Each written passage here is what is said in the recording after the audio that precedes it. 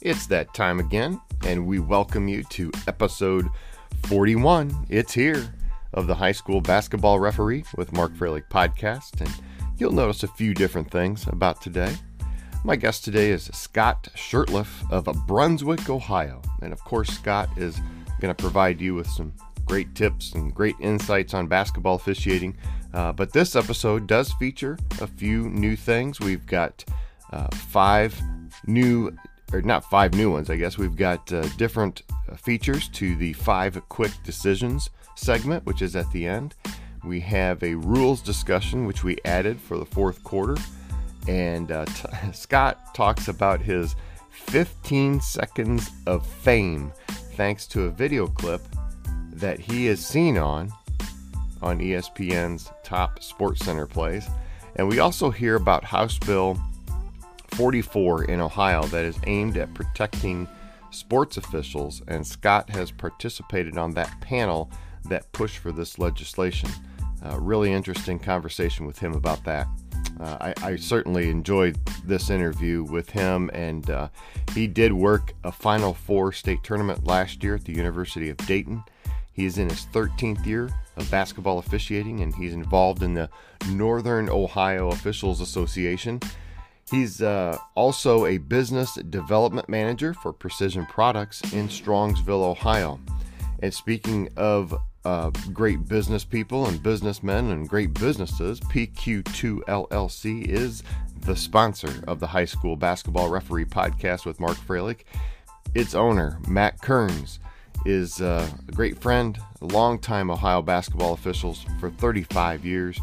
He's a member of both the Trumbull, Portage, and Lake Erie basketball officiating associations in Northeast Ohio. You can learn more about PQ2 LLC at pq-2.com. And normally we launch this on Friday. It's a little bit late, but did you notice maybe that you had a notification that this was a new podcast? So if you haven't already, you can add this podcast to your favorites or hit the subscribe button on the podcast. And once you do that, you'll receive a notification that a new episode is launched.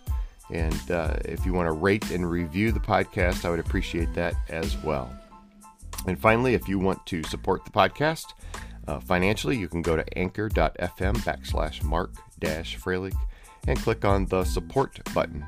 And from there, you can select any one of the options. I appreciate that very much. I thank you also very much for tuning in. I hope you enjoy listening to Scott Shurtleff on episode 41 of the High School Basketball Referee with Mark Froelich podcast. Enjoy.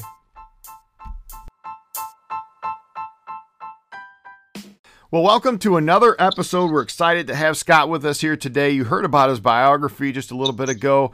Scott, welcome to the High School Basketball Referee podcast with Mark Froelich. Hey, Mark. Thanks for having me. Before we get into the pregame, we want to hear a little bit from our major sponsor. That is Matt Kearns' company, which is PQ2 LLC. We'll be right back.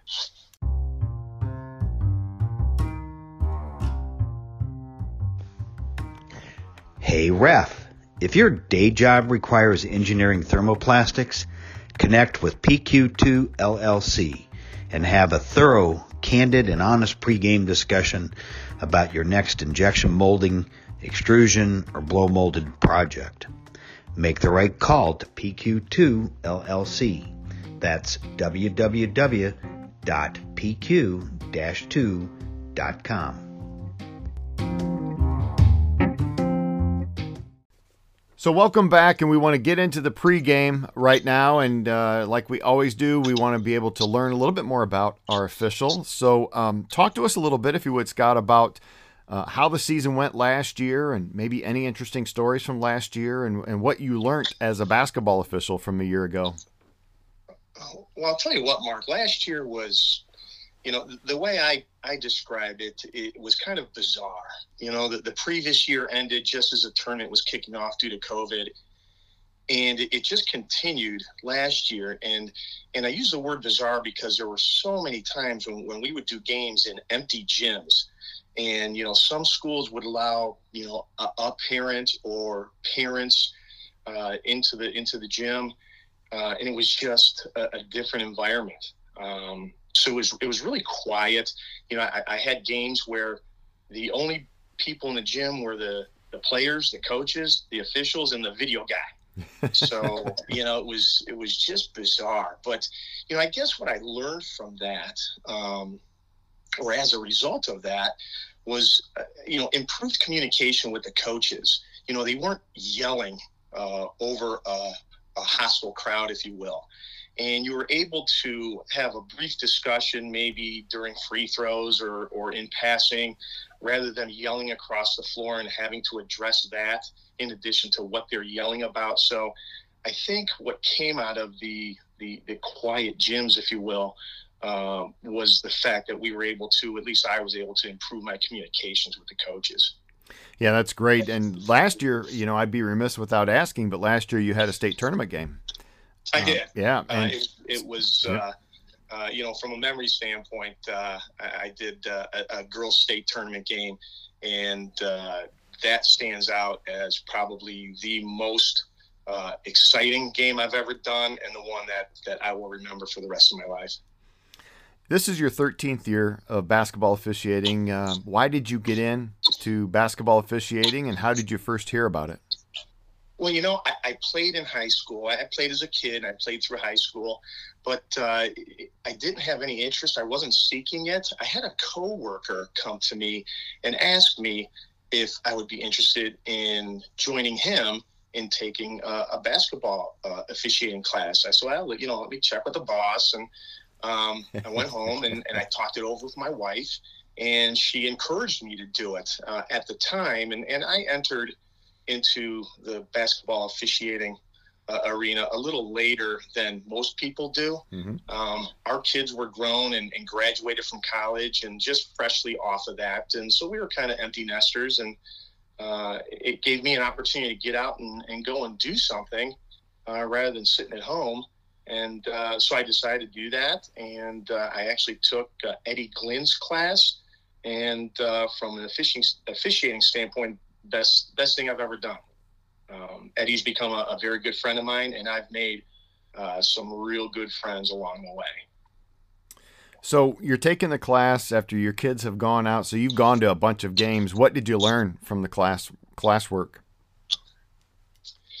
It was just the basics. Mm-hmm. You know, I learned how to be an official. Yeah. You know, I was on the player side. And I'm sure I was one of those players that would complain a lot. And I learned the other side of it. And I learned, you know, what it would take: patience, game management, good decision-making, you know, proper positioning, you know, all those things, along with the rules. You got to know the rules. One thing that Eddie imparted in us, and I take it to this day, and I tell other people, is that you use the rules to keep you out of trouble, not to get you out of trouble. And that's something that I live by on the court. Yeah, that's a great point. And that's something that I think a lot of officials need to hear that. And the other thing I think they need to hear is a pregame. And we're getting into our current season now, where, you know, we want to maybe get some ideas of what kind of things we need to talk about in our pre-games. And we always hear a lot of really good things. What things do you cover in your pre-game? You know, there are so many things that we go over, Mark. You know, it just depends from game to game. There may be some backstories with coaches or backstories with schools. You know, we might talk about those things, but you know, first and foremost, we talk about expect the unexpected. You know, if something goofy happens out there, we want to keep our eyes on the benches, make sure players aren't coming out onto the floor. You know, just if something goofy happens, we need to be prepared for that, and we need to get together, not to be in a rush to get to the table and you know, go with an intentional foul, or, you know, you can always take a common foul and move it up, but you can't take an intentional foul and move it down. So we always talk about, let's get together before we go to the table if something goofy happens. Communication is key amongst the team, the crew. And we talk about being consistent from one end of the floor to the other. You know, the last thing you want to do is call a block at one end and a similar play on the other end and call it a charge. Now you've created a situation for yourself that's really difficult. Mm-hmm. Um,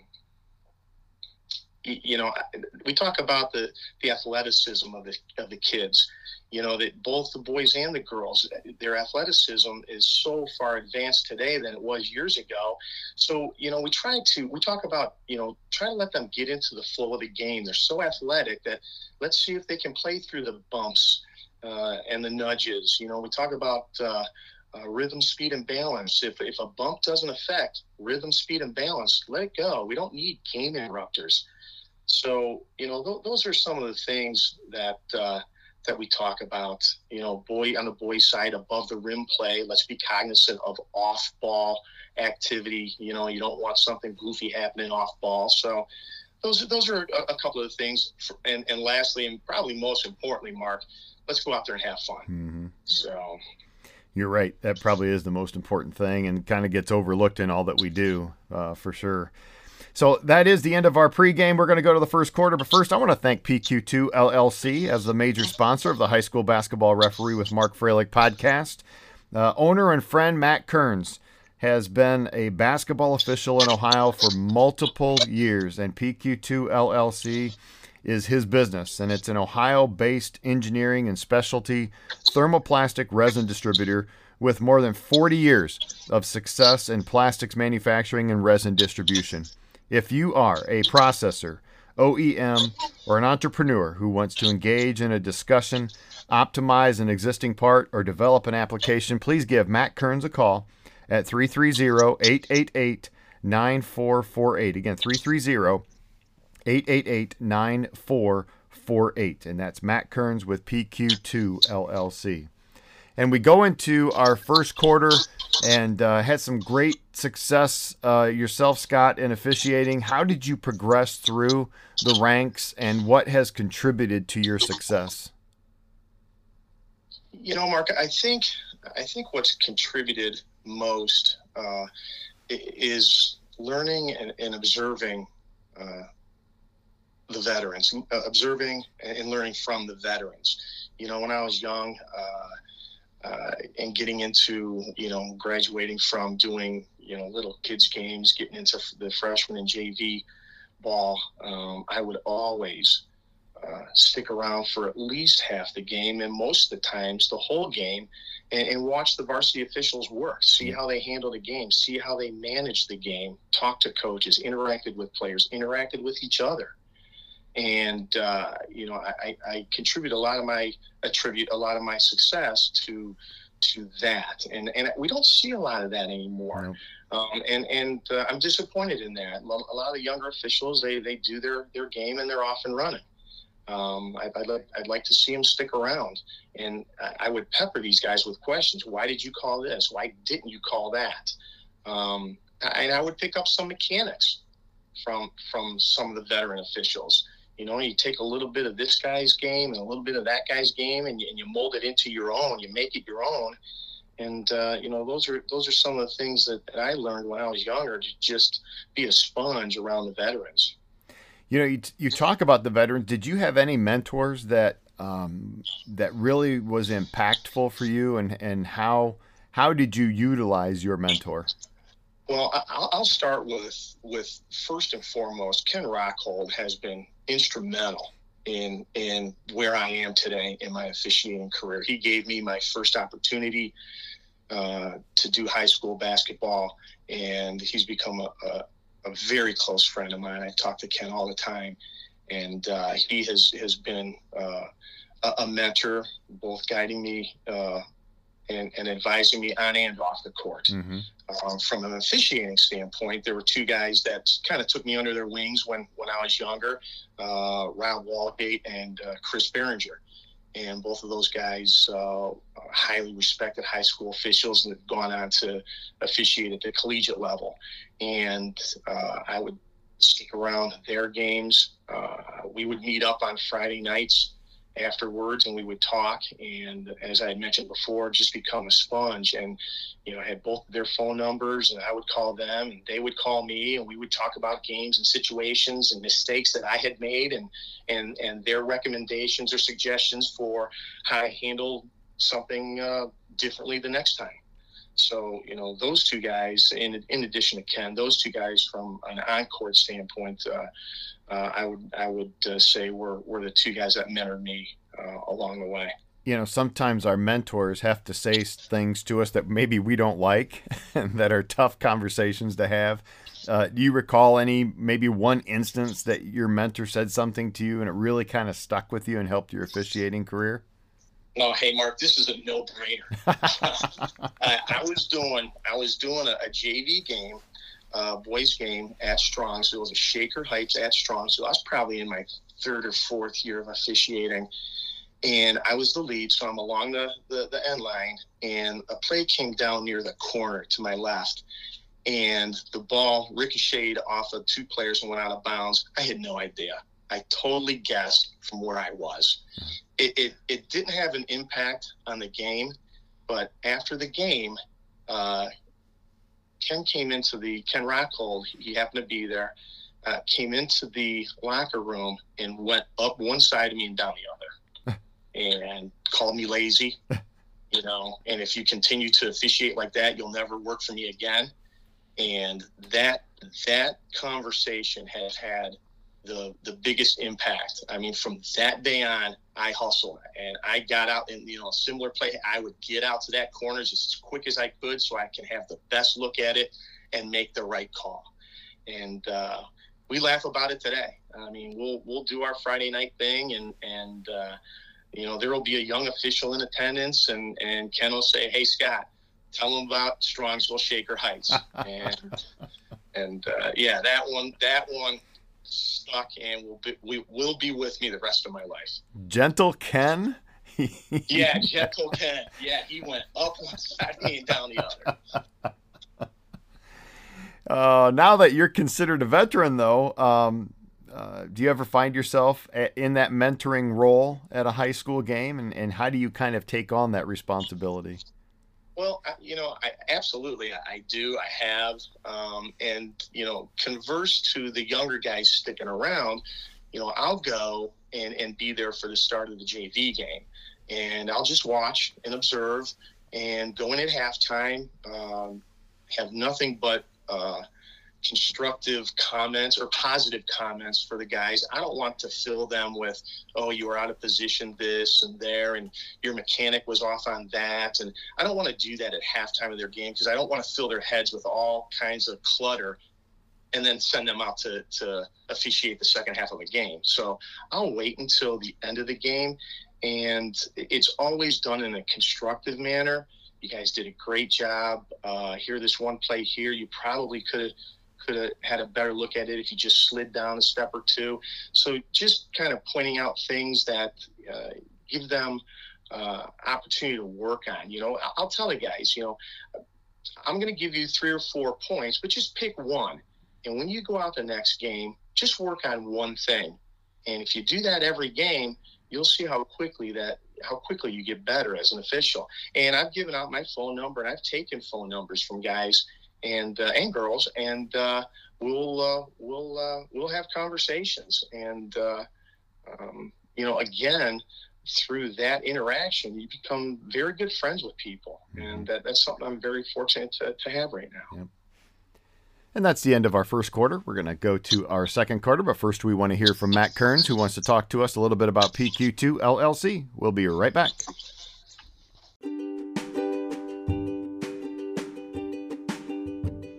Hey, Ref, objectivity, integrity, and experience, all hallmarks of a quality basketball official. At PQ2 LLC, we bring those traits and an unmatched passion for our customers' successful plastic application by being a one-stop shop for thermoplastic resins. Visit our website at www.pq-2.com. Real needs, practical solutions, and exponential results. PQ2 LLC.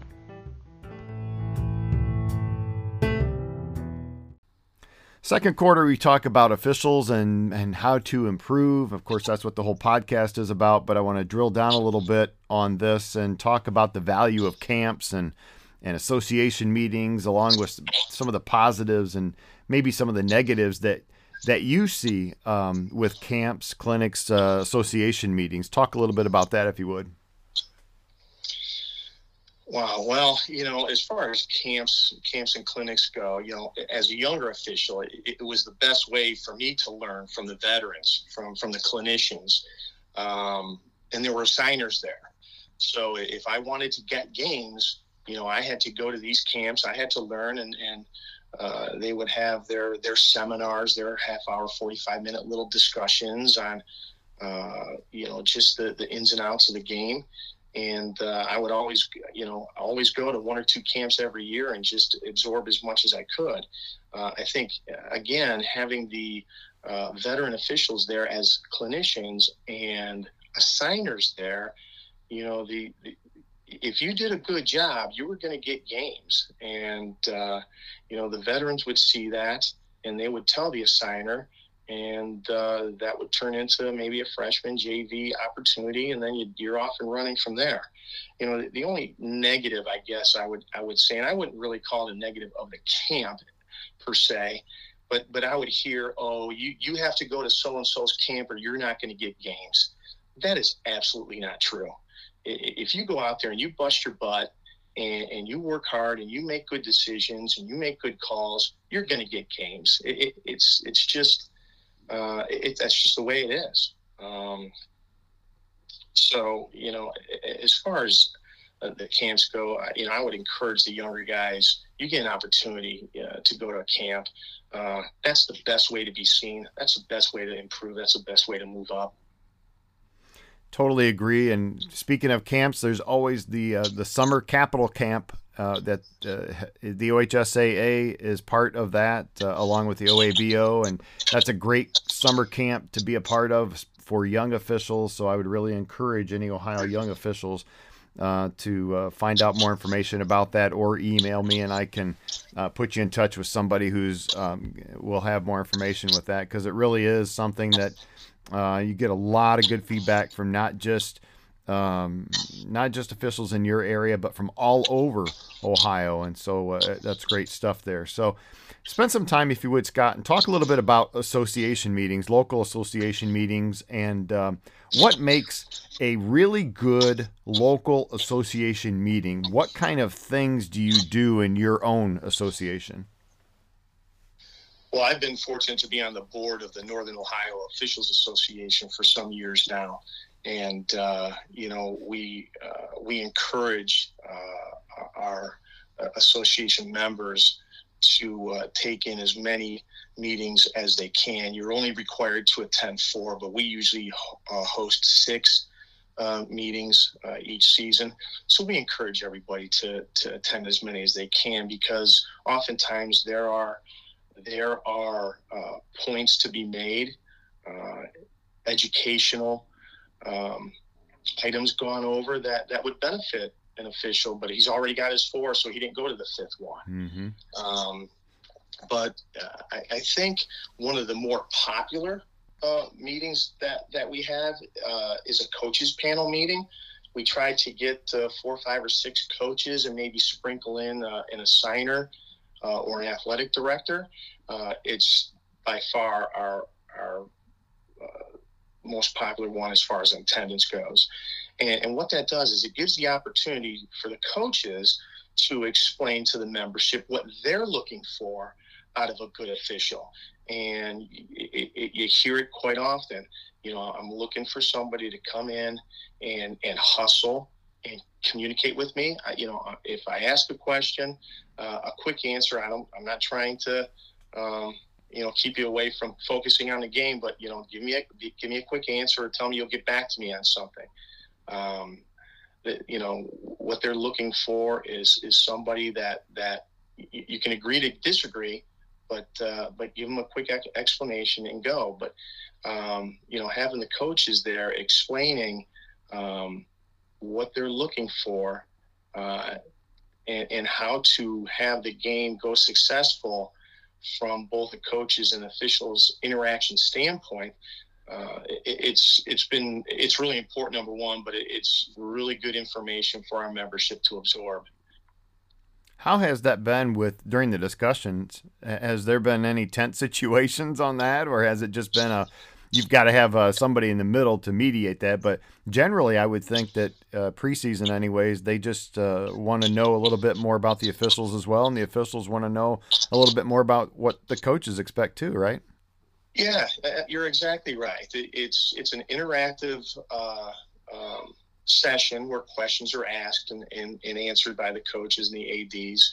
And, from what I can remember going back years, Mark, I don't think there's ever been any tension in the room. Some guys may say, well, that's not how you act when we're out on the court, and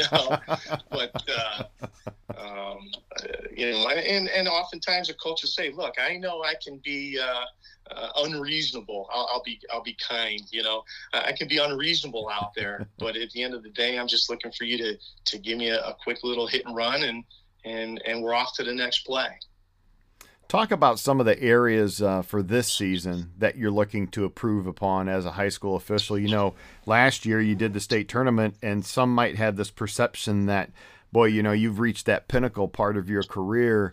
You really don't need to improve upon anything. But realistically, we all know that every year and every game's a learning experience. So maybe look at your game and what kind of things you want to get better at this year. Well, yeah, certainly, we're bound to make mistakes. Nobody's ever officiated a perfect game. Right. It's not out there. It's that unicorn. So, and I'm going to refer back to that Strongsville Shaker Heights game. And it's always in my mind that I need to get into the best position, or let me back up. I need to make every effort to be in the right place at the right time, so that I can see the play and make the right call. So, that's always in my mind, to be hustling, to be in the right position, the right place at the right time. And you can always work on, game management, communication with the coaches, communication with the players. We try to talk these kids out of things, get your hands off, out of the key, get out of the key, because the last thing I want to do is make a 3-second call, game interrupter. Those are just, those are taboo. So. Yeah, and most of those are preventable if you just communicate with the players. You're right. No doubt about that.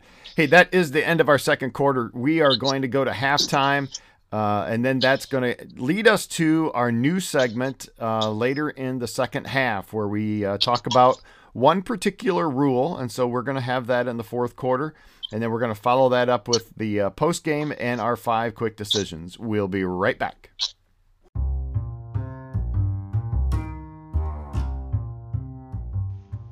Hey, Ref.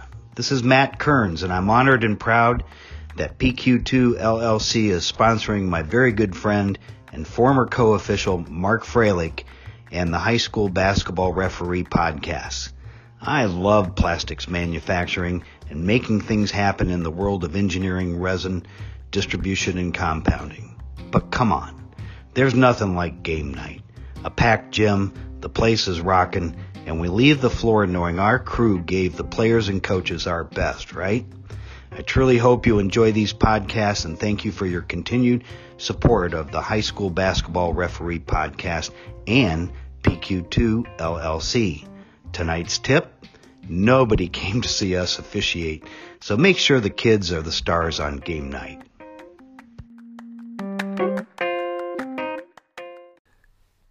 Third quarter, we want to talk about some game management. Important part of basketball officiating is game management. We just don't go out and blow that whistle. We like to be able to kind of take a little bit control of the game on what things happen and don't happen, and just make sure the game flows the way it should. And we talked about a little bit about your tournament time and how that went.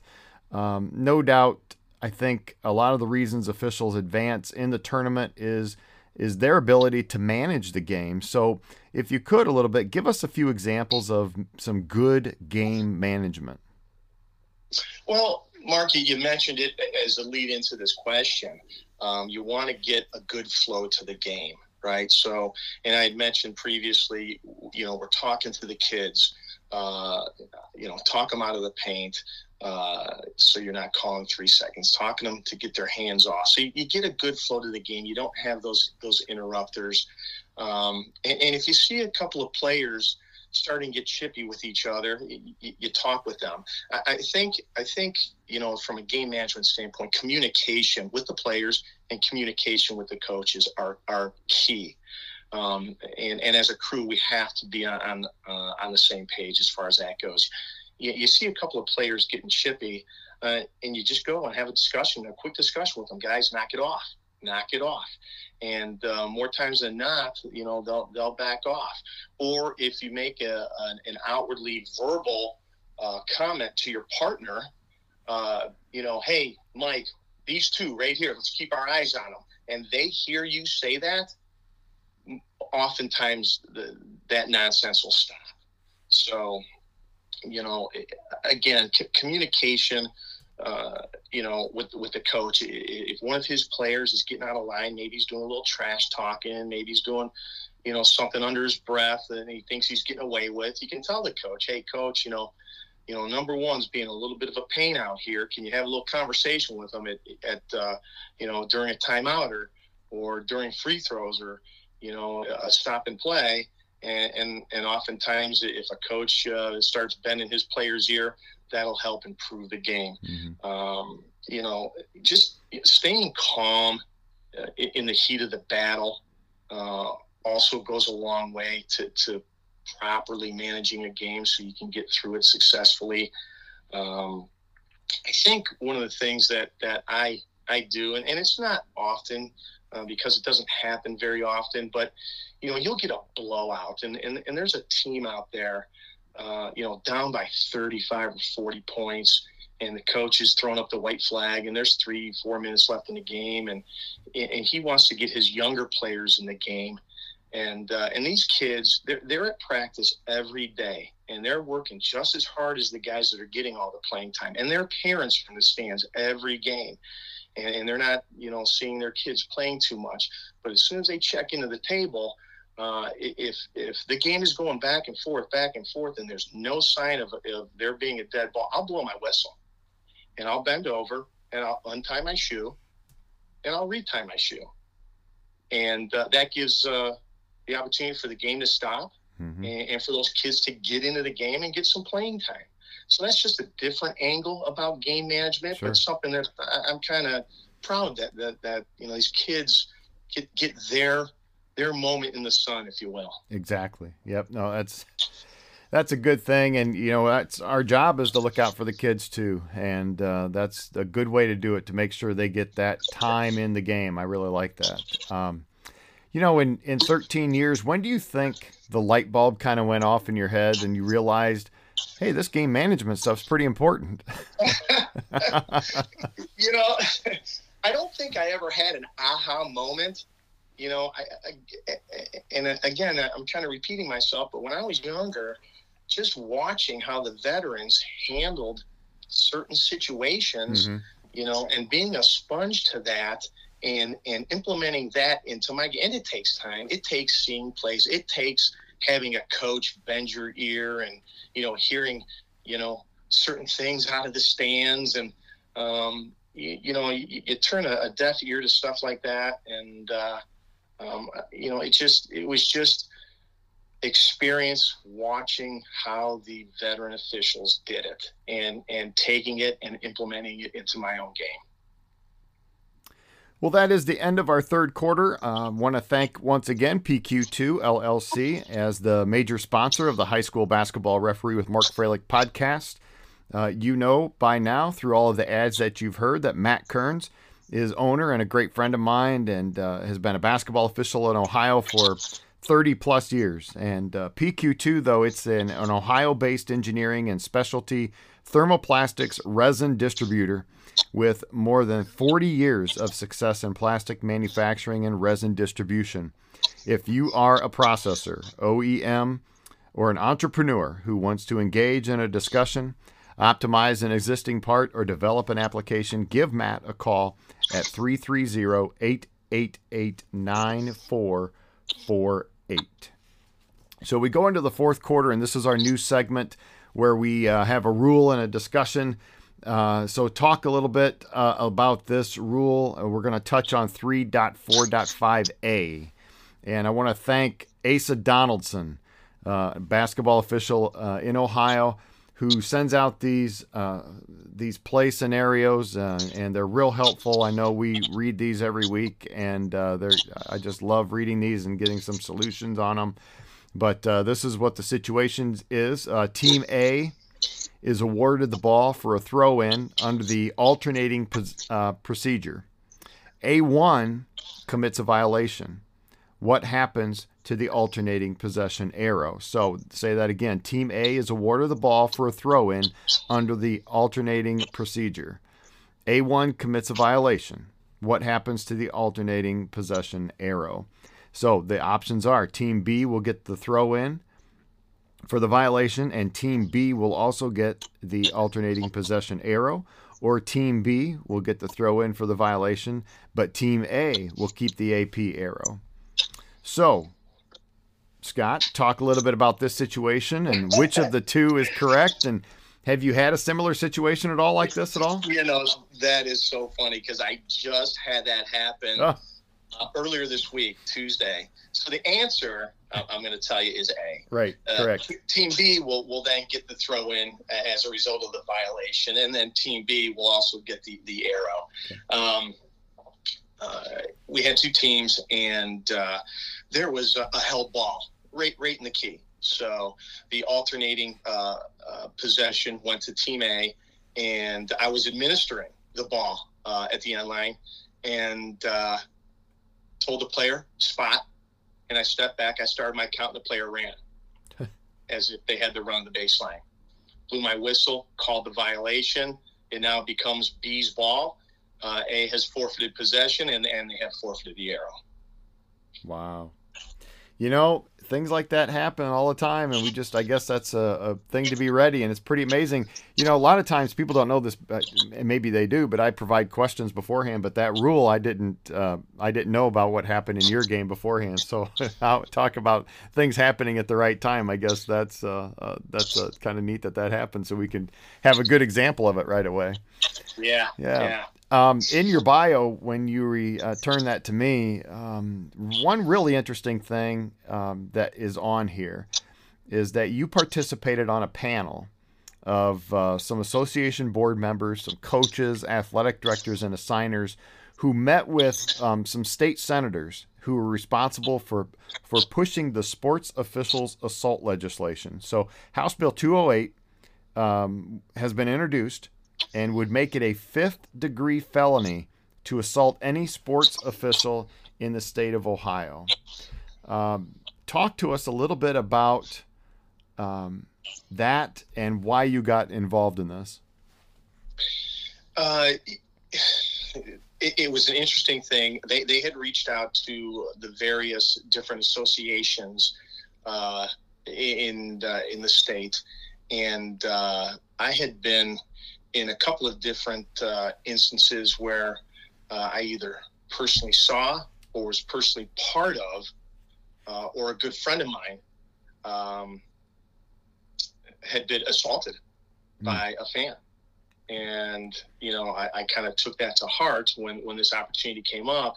And as part of being on the board of the Northern Ohio Officials Association, I told my fellow board members, hey, look, I'm going to go join this panel and I want to get involved in this. So I did, and we met down at Streetsboro High School a couple of times and had a number of conference calls, if you will, and just trying to get as much information as possible and gain as much support to try to get House Bill 208, into the House.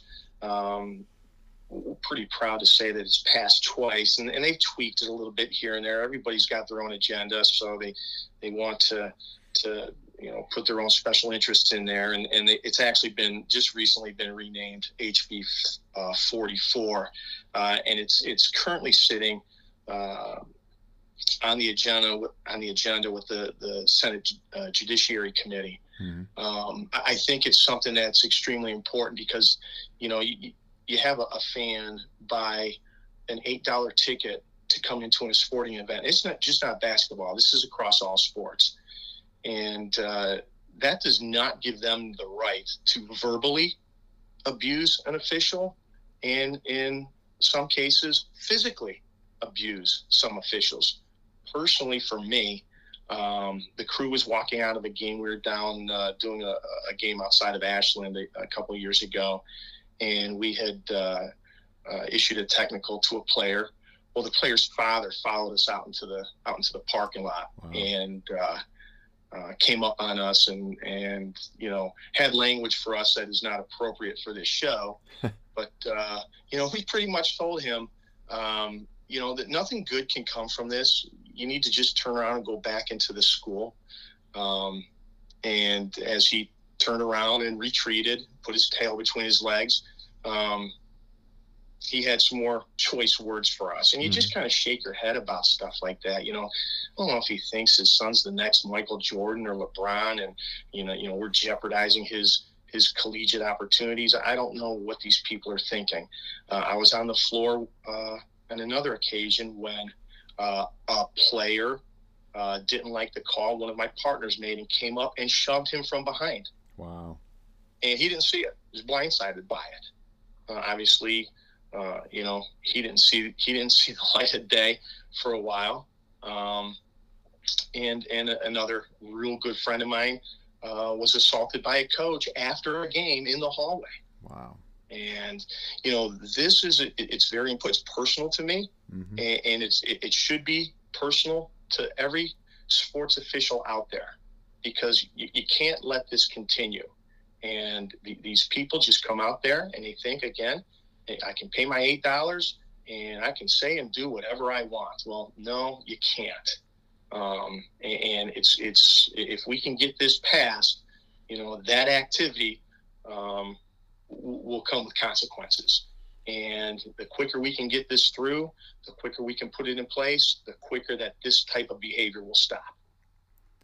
Well, one thing is for certain, I can tell your passion on this, and it really is. It's very evident, and we appreciate all the effort that you have put into this, and it'll be interesting to see what the final bill looks like when this thing goes through. So thank you for that. And that is also the end of the fourth quarter. We're going to go to the post game. We'll be right back.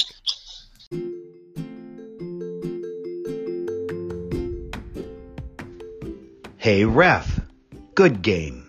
When a coach or player acknowledge your effort at the end of a contest, it can make the difference between a fun ride home or one where you're questioning every call you made in total silence. In business, it's no different when the customer values your performance and takes the time to let you know. Visit www.pq-2.com/about to read customer testimonials, and then call us at 330-888-9448 to discuss your next plastic application needs. Never ride home wondering if you made the right call.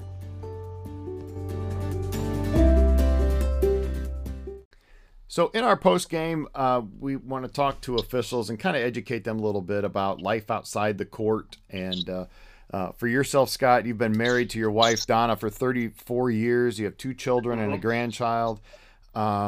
You mentioned in your biography that you like to spend time with family and friends. And, of those 34 years, the last 13 has been as a basketball official. So that really was probably quite an adjustment for not just your wife, but for everybody involved that you kind of hang out with. So during basketball season at times, that's a tough thing to do. Talk a little bit about how you balance that family life and how you've been able to turn that into a positive. Yeah, first and foremost, I would not be where I am today without the love and support of my wife and my family. They've been very understanding for when I've been gone. And because I work both on the boys' side and the girls' side, I have games Tuesday, Wednesday, Friday, Saturday. And, it's a lot of time away from home. So, again, their love, their support, their patience, couldn't have done it without them showing me that. So I'm very appreciative that they've allowed me to do that. Now, the kids are a little older, and they're both out of the house and married, and as you mentioned, our first grandson was born here about 3 weeks ago. So that's just a sense of pride for me and for us. And believe me, I'm going to get him a little referee shirt just as quick as I can. And, but to try to balance the life, the officiating, the time I'm away, my wife and I, we make it a point. We have date night every Thursday night, just the two of us. We go out, we have a nice dinner somewhere, we spend some time just catching up, because oftentimes, I'm gone, I'm getting home at 10:30, depending on where I'm officiating. Could be on the east side, I'm out in Menor or something like that, and I'm not getting home till 10:30, and by the time I get home, I just want to have a bite to eat and put my head on the pillow. So we use Thursdays as our date night, and that seems to balance things out. And then I try to stay away from Saturday night games, although I do end up doing a couple of them. So between my off days of Monday, Thursday, Saturday, that's how we kind of balance things out. We make it a point to spend quality time with each other. And I don't hesitate to tell her how much I appreciate her allowing me to do this. No, and honestly, it's a breath of fresh air to hear this. I mean, your situation is real similar to mine as well. I've been married to my wife about the same amount of years, and 2 children and a grandchild that I have one on the way, and so it's really similar, and it really is important to have that support from the family members. So it's great to hear that, and I think it's a good lesson for other officials too, to know that you need that communication from other family members to continue to have that love and support, because if you just do it on your own without their support, it's not going to be a good thing. One of the things about officiating though is that when on a Friday night, we like to go out afterwards sometimes, or a Saturday night, and for those of you and myself sometimes that don't do Saturday evening games all the time, Friday night's valuable to us to be able to go out with our brothers and sisters and officiating and enjoy some time after the game. Is that something that 13 years ago you didn't expect to have happen? Yeah, I didn't expect that. Although I was exposed to it because, as I was coming up as a younger official, as I mentioned earlier, I would spend my after my game, spend the time watching the varsity game. And on Friday nights, on occasion, the guys would get together at a local establishment, and they would invite me to join them, and I would go. But it wasn't as regular as it is today for me. We've got a group of guys that go to one of the local establishments that is, from a logistics standpoint, works for everybody, close to home for everybody. And we all, and we put the word out, and it can be anywhere from 4 to 10, 12 guys getting together, depending on who's working where and when. Friday nights are kind of special. We all get together and we all tell our stories. We all laugh, have a bite to eat, couple of beverages, and then we head home. Hey, that's the end of our post game. We're going to go to the 5 quick decisions, and we're going to hear about Scott's 15 seconds of national fame. We'll be right back.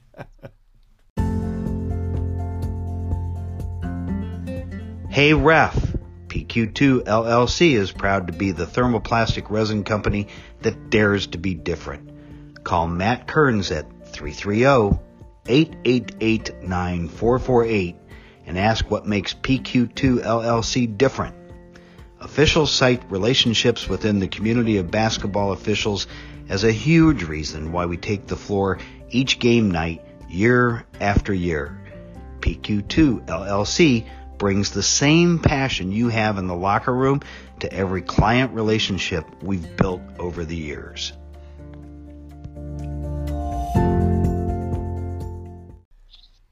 Well, welcome to the 5 quick decisions, and we kind of teased it beforehand about Scott's 15 seconds of fame. We'll get to that question in a little bit. 5 quick decisions. We're fed on Friday, Saturday night, sometimes during the week after a game. What's the best food you've ever had at a basketball game? Well, Mark, for me, I'm a big popcorn guy. Love popcorn. So my favorite is the popcorn at Strongsville. They put the they don't have a machine there that's popping it, and they pour it in a little bag or whatever. And they put that whole microwave bag in the microwave. They pop that thing up, and there you're good to go. I don't end up eating the whole thing because that's a lot of popcorn, but that's my favorite. So always remember this, and I've told this many times on the podcast, that always have a gallon baggie in your officiating bag, because if they bring that extra popcorn to you after the game, now instead of having that all fall in the car, you can just put that in the Ziploc baggie, take it home. Probably some of the other officials don't want their popcorn. You can add theirs in there. Now you're set for a while. So a baggie is going in my bag before I leave for tonight's game. I can guarantee you that. Talk about one game you'll always remember officiating and why it's a remembrance. Mark, hands down, the state game last year. Yep. I was supposed to do a state game in 2020, and obviously that got canceled by COVID. And ironically, I had the Saturday one of the championship games, and on Thursday they canceled the tournament. I was highly disappointed. Yep. First time I was going to be on the floor down in Columbus. Looking forward to working on the floor at St. John Arena. Sure. And then as it turns out, we had the season last year, but they moved it to Dayton, right? For a variety of reasons. And although I didn't get to work the tournament on the floor at St. John as I had hoped, I was fortunate enough to be selected to work a state game at the University of Dayton, and that was awesome. I have heard that place is phenomenal, and that's fantastic. Okay, so from walking on a basketball floor to walking off the basketball floor at each game you officiate, what's your favorite part of officiating a basketball game? I thrive on the thrill of the competition. I get excited to get out there with my friends. Oftentimes I'm working as a crew with my friends. Yep. And, to get out there and, earlier in the week, packed gym. First time since God knows how long. And it was just electric, and had a great game. Just the atmosphere, the energy. I get excited to go out and nail a game with my buddies, and then be completely satisfied with it afterwards. That's just an awesome feeling. So here it is. We talked about your 15 seconds of fame. This is question number 4 on 5 quick decisions. The weirdest and funniest, most unusual thing to ever happen to you while officiating. You were on ESPN. Is that right? Sports Center Play of the Day. Number 1. Yeah. Number 1. So set this up for us. I'm going to frame it a little bit because, my phone was, I didn't even know, let me back up. I'll frame it a little bit for you. It was Avon at Medina, and it was actually a little before halftime, in the first half, couple minutes before halftime. They're one of their star player, or their star player at the time, stole the ball at the other end, weaved his way through traffic. And at the time, I was the trail. Becoming the new lead. So I saw him steal the ball, and I busted my butt down to the end line at the other end of the court, and here he comes. And I'm watching, and just as I get to the baseline, the Avon defender plants himself, and the Medina player just goes right up over the top of him and flushes it. Yep. And as he's up in the air, the Avon player bails a little bit. There was contact, but there was nothing. I mean, I am not blowing my whistle on a play like that. And I've never heard a gym with, 30 people in it make so much noise in my life. It was just exciting. So that's the description of the play. Little did I know that it was going to end up being ESPN Sports Center play of the day. My phone starts blowing up like at 11:30. I'm in bed, and my phone ding, ding, ding, ding, ding, and everybody's going, "Hey, did you see Sports Center? Oh my God, that was awesome!" And all it was me in the background coming along the baseline and watching this play come into my lap. But that's something that I will have that not too many people have. That's fantastic. I love that. I watched the play. And I'm going to try to post it on the podcast notes. I don't know if I'll be able to or not, but I'll try to post that. If you have a link, send that to me. I'll see what I can do. Okay. But, and what's funny about that is if you listen to the guys, the ESPN guys doing the commentary, the kid's name was Corey Tripp, and at the end of the play, the guy says, "And if you don't think that that's the play of the night, you be tripping." And it was just. It was just funny. It was just so I can tell all my friends and family members, yeah, I'm one up on you. I was on ESPN Play of the Day #1 play. Love it. Last question. What's the funniest thing a player, coach, or a fan has ever said to you? I'm going to turn this around a little bit because I've heard a bunch of stuff, and just recently I heard, hey, ref, we found your cell phone. You got 4 missed calls. That's kind of funny stuff. But I like that one. Earlier in our career, me and my buddy Paul Philippi, we were doing a JV game, and there's a fan sitting right in the front row, and he didn't I don't think he liked any of the calls we made. And during a timeout, he stands up, and we're standing next to each other. He looks at me. He says, "You're terrible," and he points at us. "You're terrible." And he looks at Paul, and he says, "And you're horrible." And my buddy Paul says, No, you got it wrong. I'm terrible. He's horrible." We laugh about that today, and we will laugh about that years from now. How'd the guy react? He just stood there. He didn't know what to say, and we didn't hear anything from him the rest of the game. It was so funny. And that's just a great response. Just a great response on short notice. That's fantastic. Oh, it was beautiful. Well, terrible and horrible. It's been this has been a lot of fun. Thanks for taking the time out to be a part of the High School Basketball Referee with Mark Froelich podcast. Best of luck to you this year. Have a great season and enjoy the rest of the year. Hey, Mark, thank you very much. I really enjoyed spending the time with you. Again, thanks for having me on. And, we're going to have a good season this year. And that closes another episode of the High School Basketball Referee with Mark Froelich podcast. I appreciate you taking the time to listen. Until next time, have a great day. Brighten someone's day with a smile, and God bless.